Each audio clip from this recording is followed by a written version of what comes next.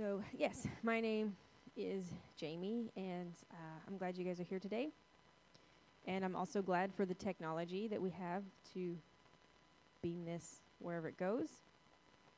And so welcome from your home or your car. Let's pray.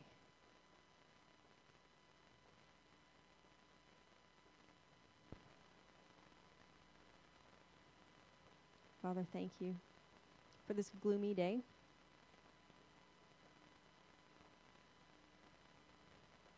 If we can't thank you for the gloomy ones, we have no business thanking you for the good ones, right? The pretty ones? Mm-hmm.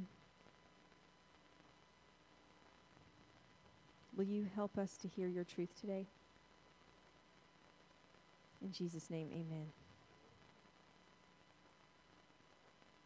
So, it is the third week of Lent. But before I get to the lesson, let's address this first. If you are tense or anxious or fearful or absolutely terrified of the state of the world and the people in it and of the coronavirus,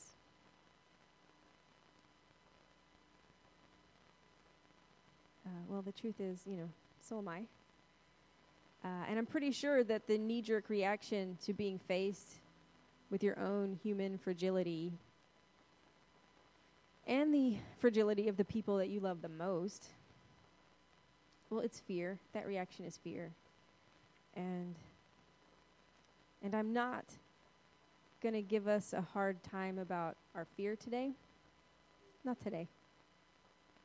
But I am going to suggest that if we can turn our hearts and our minds towards Jesus, and if we can remember that his power is made perfect in our weakness, right, as Paul tells us, then I bet the more we concentrate on God's goodness and power, and the less we dwell on our fears, then soon we will have more of God's amazing peace in us and less fear in us. Amen? Okay, so let's see if we can get there together. Right, so it's the third week in Lent, and I usually preach from the lectionary, and today is no different. But instead of preaching on the gospel reading, I'm going to go with the epistle reading for today, because it's about salvation, and it has words in it like peace and love and hope. And I think we could stand to hear about that. So the epistle is from Paul's letter to the Romans, and it goes a little something like this. It's from chapter 5. Therefore, since we have been justified by faith, we have peace with God through our Lord Jesus Christ. Through him, we have also obtained access by faith into this grace in which we stand. And we rejoice in hope of the glory of God. More than that, we rejoice in our sufferings, knowing that suffering produces endurance, and endurance produces character, and character produces hope. And hope does not put us to shame, because God's love has been poured into our hearts through the Holy Spirit who has been given to us. For while we were still weak, at the right time, Christ died for the ungodly.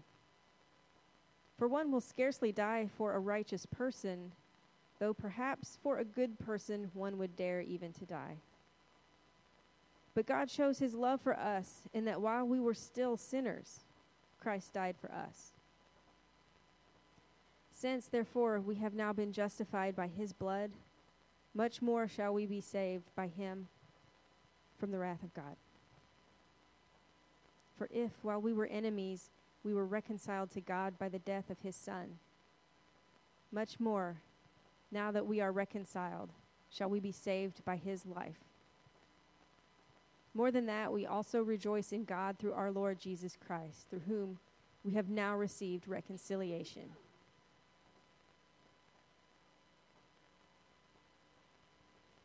Now, we could sum up those 11 verses by saying, Jesus is our salvation. Like Paul says it beautifully. But the point of all of that is Jesus is our salvation. Because we sin, that's our weakness, right? But because we sin, the Son of God, Jesus came to earth to be sacrificed so that we could be reconciled or restored to God. Jesus saved us from being enemies of God. That's what the first verse said. Through our Lord Jesus Christ, we have been justified by faith, and we have peace with God. And we can't have peace with God by ourselves. We can't use our own strength or will to receive or maintain peace with God. But through Jesus' sacrifice, we have peace with God, and we're no longer his enemies. And verse 2 tells us through Jesus, we also have access to God's grace. His grace, which is love and mercy that's given to us that we cannot earn. And through all of this, we rejoice in the hope of the glory of God. And here's some advice. Do not rejoice in the hope of the glory of man, okay? Because it does not last, and it will always disappoint you. Yeah. And now the tough part, verse 3. We rejoice in our sufferings. This is so hard. Suffering. Like, oh no. But suffering produces endurance, and endurance produces character. And character, that's your quality, right? And you want good qualities. And through that character, it says, we get our hope. And do you want hope? I do. And we need hope, but I'm not talking about hope like wishful thinking kind of hope, like I hope it doesn't rain tomorrow. I hope the store has toilet paper. Yeah. But I'm talking about a biblical hope. And it's the confident expectation that God will do what he promises. Yeah. And sometimes I get tripped up on the word hope. And I go back to that wishful thinking part. But I have a very good friend who told me to maybe substitute the word trust when I'm having a problem with hope. So if you're having a problem thinking of hope, maybe put trust in that scenario. And hope doesn't come to us by comfort and ease. That's what this is saying. Hope comes through character. And character doesn't come through comfort and ease. It comes through endurance. And that means time, and that means patience. And how do you get endurance? Is it comfort and ease? No. You get it through suffering. So this is all about growing up. It's all about our maturity. I know. I mean, do you know people who haven't suffered much? People who have had stuff handed to them their whole life? Yeah. And for whatever reason, good or bad reasons that they've been handed their lives. Like, they're not really good in emergency, are they? No. And the first time they experience a hardship, like a tiny hardship, they fall apart. I mean, have you ever seen someone be minorly inconvenienced and they throw a temper tantrum? Like an adult that does this. Yeah. I work with the public. I see this a lot. It's not attractive. It's not how we're supposed to be. So I want hope, and I know it starts with suffering. And I do dread it. But I know that without it, I can't grow up. And let's be clear, it's not just suffering, okay? Anyone can suffer. There's a lot of suffering out there for all of us. But it's suffering well that is hard. Rejoice in our suffering, Paul says, and he means it, right? His ministry was not easy, and he learned to suffer well. I have a friend, and right now she has cancer. And it hasn't been easy for her or her family. because the treatments are complicated, and she has to go to Pennsylvania to have them. And it's financially hard. And, there's always side effects. And the truth is, she has been more at peace and full of joy than I have ever seen her. And she never complains. And in fact, she's usually praising God or being thankful about something when I talk to her.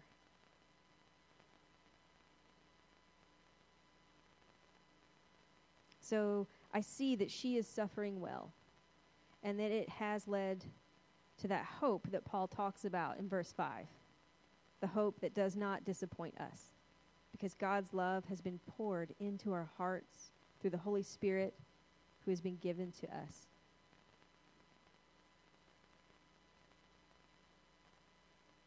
And there's a lot going on in these verses. But like I said, it can all be summed up with Jesus is our salvation. And we usually think of our salvation as meaning like if we believe that Jesus died for our sins, then when we die, we'll go to heaven. And that's true, and that's fine, but that's really simple. But that's not all. Okay? The salvation Jesus has for us doesn't start and stop at we die and go to heaven. Because Jesus is salvation. His name in Hebrew is Yeshua, which means to save or to deliver. In the first chapter of Matthew, the angel tells Joseph that Mary will have a son. And the angel says, "And you shall call his name Jesus, for he will save his people from their sins." So Jesus is salvation. And salvation is a person. And salvation is an action.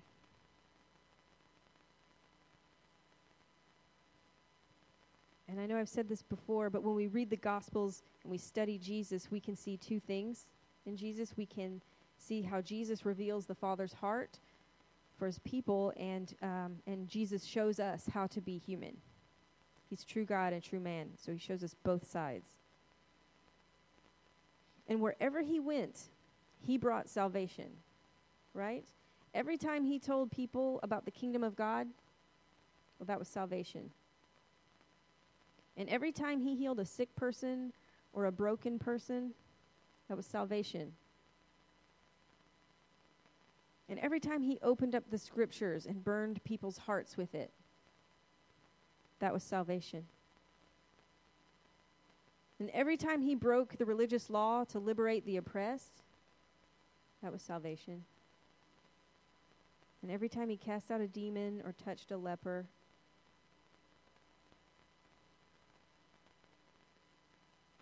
every time he fed thousands of people with what should never have been enough food, that was salvation. And that was salvation with leftovers. Every Jesus story in the gospel is about salvation. Whether he's correcting the religious leaders or his own disciples, that's salvation. And when he teaches his disciples everything he knows, and he calls them his friends, and he promises to send them the Holy Spirit to help them, that is salvation. And we are his disciples. Yeah. And we get to be his friends. And we have the Holy Spirit.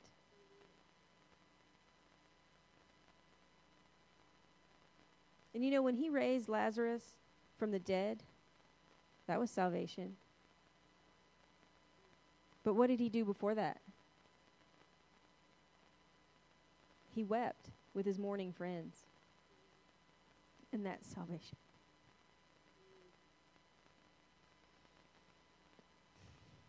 So, we have this salvation in our hands, and in our hearts, and in our heads every day.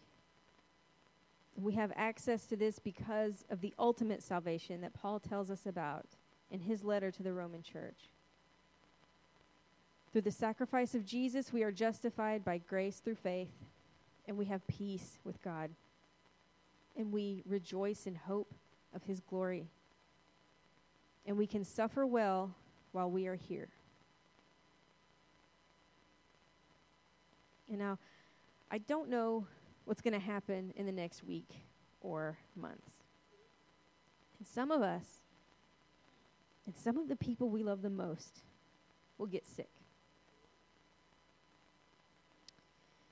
And some of us, and the people we love the most, will die. And this has always been true. This isn't new. This isn't new to God. He is not shocked by this. But we have salvation, and not just the ultimate salvation of spending eternity with our Heavenly Father, but the salvation that we learn from Jesus, that he puts in his disciples. It's like daily bread, but it's daily salvation. And we get to share it with our loved ones and our friends and our neighbors and strangers, because Jesus showed us how. And I love how Eugene Peterson, right, he refers to Jesus as God with skin on. And I love that, to show his true God and true man. So maybe while our fear is running higher than usual, maybe we can think of Jesus as salvation with skin on.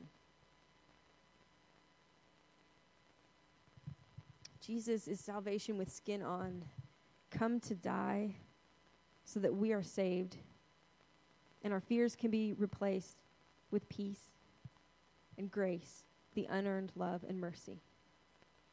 And our fears are replaced with hope in God. And it is a sturdy hope. It's not fragile, because we can suffer well. And we can rejoice in our suffering, because he never tells us to suffer alone.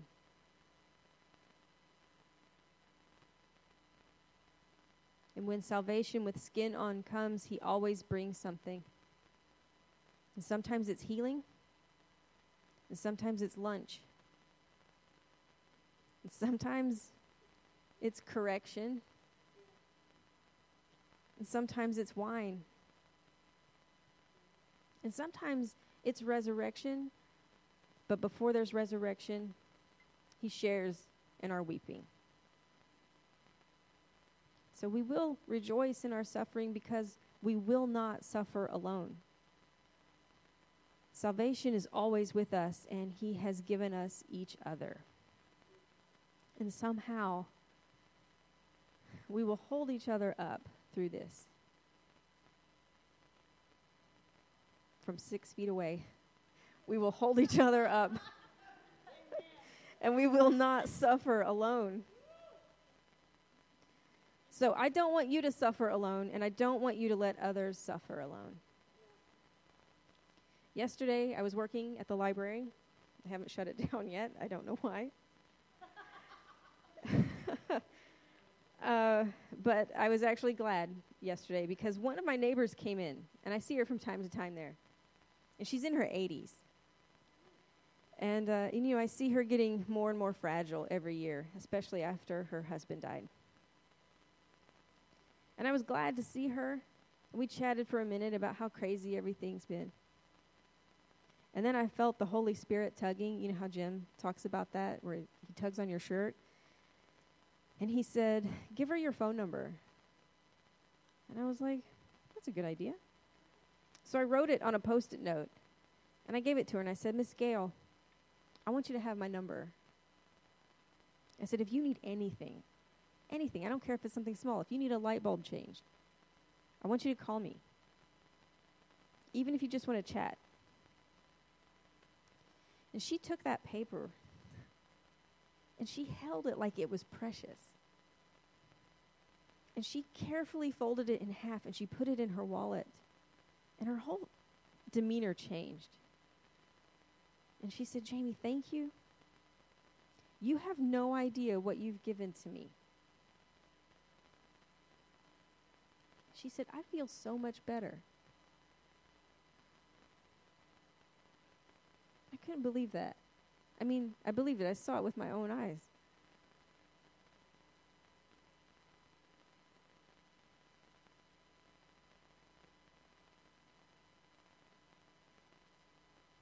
So I said, the next time you need to feel better, you call me.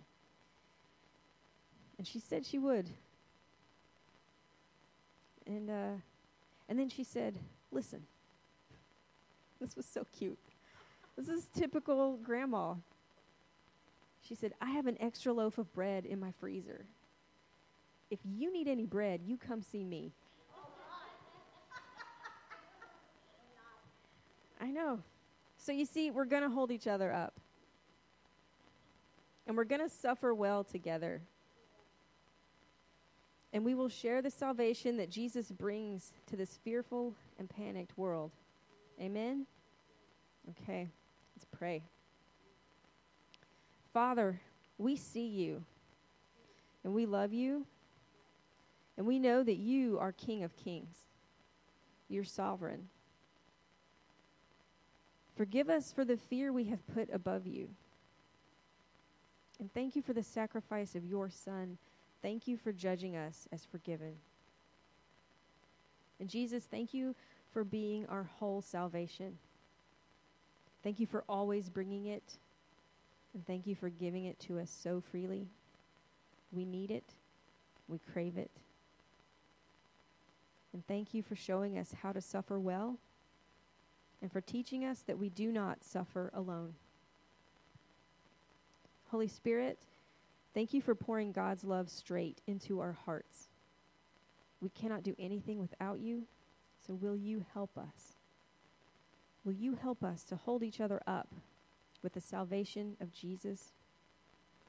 And help us to rejoice and suffer well with the salvation of Jesus, so that we can have the strong hope of God's glory.